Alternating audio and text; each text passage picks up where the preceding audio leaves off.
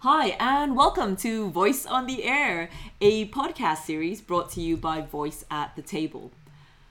Voice on the Air explores topics that address common workplace challenges and help you to figure out how to grow in your career. Our aim is to give you tips, insights, and ideas so you and your organization can develop and stand out. On each episode, we invite guests who will share their knowledge and advice in their specialist area. I'm your host, Andrea James.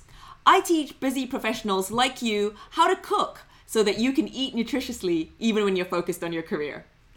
Let's begin today's episode with a look at networking for career success. And we have a privilege of having Joanna Gaudoin. She is one of the associates here at Voice at the Table, and she's our networking expert. So I'll let Joanna introduce herself. Thank you very much, Andrea.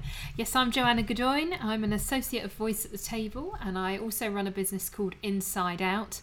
And I help people achieve greater professional success by working with them on how great their professional relationships can be through their image and impact. So helping them with their appearance, body language and voice skills. And one of my specialist areas, one of my specialist business scenarios is networking. So I help people have the confidence and the skills to go to networking and actually achieve results from it.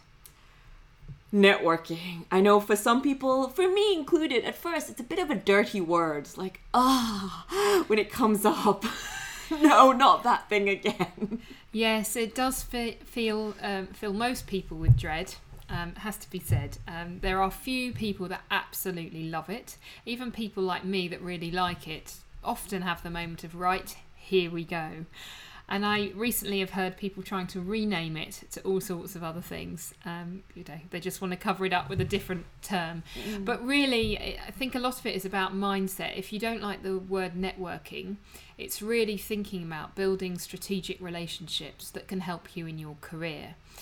And often people think, well, I don't have a sales or business development role, so actually I don't need to go networking. That's a particularly prevalent thought for people that are in corporates.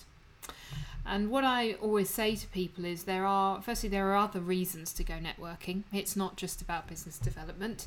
It's about you broadening your network. Perhaps, dare I say, you might want to leave your company one day and do something else. If you've got a network built, then you've got other options potentially of where to go and how to look for jobs other than via recruiters and directly with companies. Getting yourself known as an expert, learning from other people, and just having a support network. So there are definitely a lot of good reasons for going, but I understand that people find it really hard to think about, I've got to go to that room full of people. I totally agree regarding the non-sales role and how it benefits you, because one thing that I hadn't realized when I first started going was that it really expanded my circles, because we tend to mix with the people we mix with. And going to networking, especially in areas that are outside of my field in a way, it just made me meet people who I wouldn't normally speak to, listen to them, get different perspectives. And that helped me. This is while I was still working in the corporate world. Just expanded the way I view things and how I communicated. And that, even if I didn't sell a single thing, it's helping me in meetings. Yes, for sure. And I think the thing is, it's not thinking about an instantaneous result from networking. I mean, for example, today actually, I had a great example. I've been going to a breakfast group for over a year. And I was talking to someone at networking, another group, the other day, who actually I'm trying to work with. So he would be giving me some work. So obviously keen to build that relationship. And he mentioned someone he'd introduced me to, which is all great. But he actually then went on to talk about their need at the moment. And immediately I thought of somebody from my breakfast group who I know could help his contact.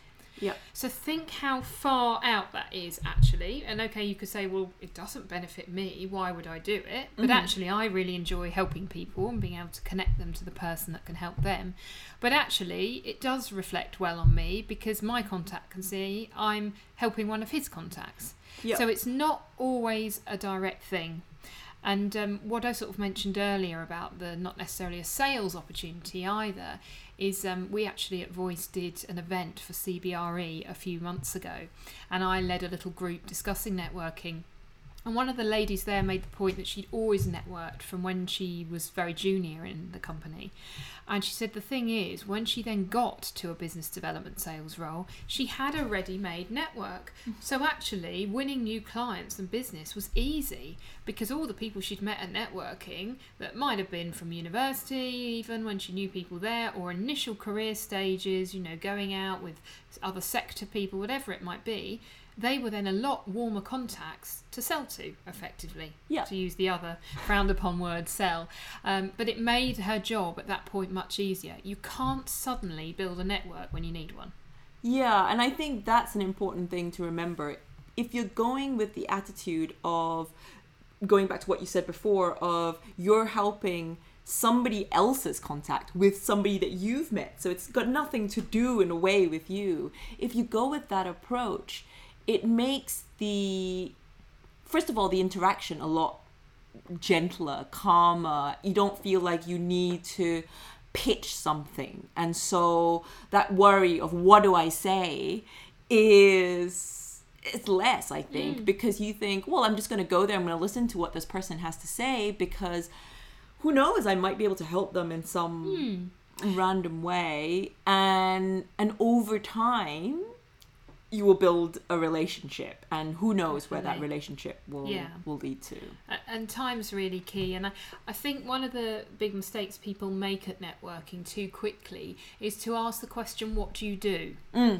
Once you've asked that question, it's then hard to go back to talk about the weather or the room or how you came to be there or whatever other small talk you might want to make. And actually that puts you in a bit of a difficult position, because if then you reach a sticking point on that, it's kind of conversation over. Whereas if you've warmed up on other stuff, and a lot of people say, well, I can't make small talk, but think of, what do I have in common with this person? We've both come here, so have they been here before? Might sound cheesy, but we're not on a date here, we're at an event, so it's fine. A comment about the venue, a comment about the journey, where they've come from, all sorts of things. You can just have a bit of a chat, and then that really warms it up for later on, and it makes the other conversation easier. Yeah. And just to give you some context, we met. We did. I just suddenly thought of it as we were going along. Hang on. Actually, we met at a networking event. So you never know. At that point, it wasn't like hey, how can I sell to Joanna? It wasn't any of that at all. And we don't even know where we will start working with each other or who will refer. Who knows? It's a good relationship to have, and that's what I really cherish. Yes, it is important. And I think if you are doing a lot of networking and meeting a lot of people, you do need to keep a careful track on it, because people think, I just need to meet more new people. That's not necessarily the case. It's about reconnecting with the old ones too. But also thinking a bit more strategically. If you meet somebody, even if there's not an immediate need for your services then, but you like them or there's some other reason, make a note in your diary to contact them in 3 months' time, after you've of course followed up after that event.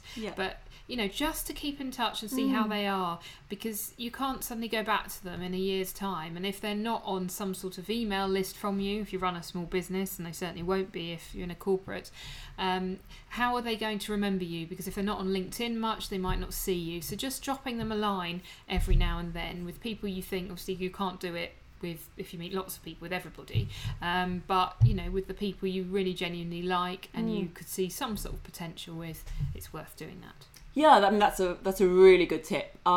Just to wrap up for today, are there a few more that our listeners can take away for today?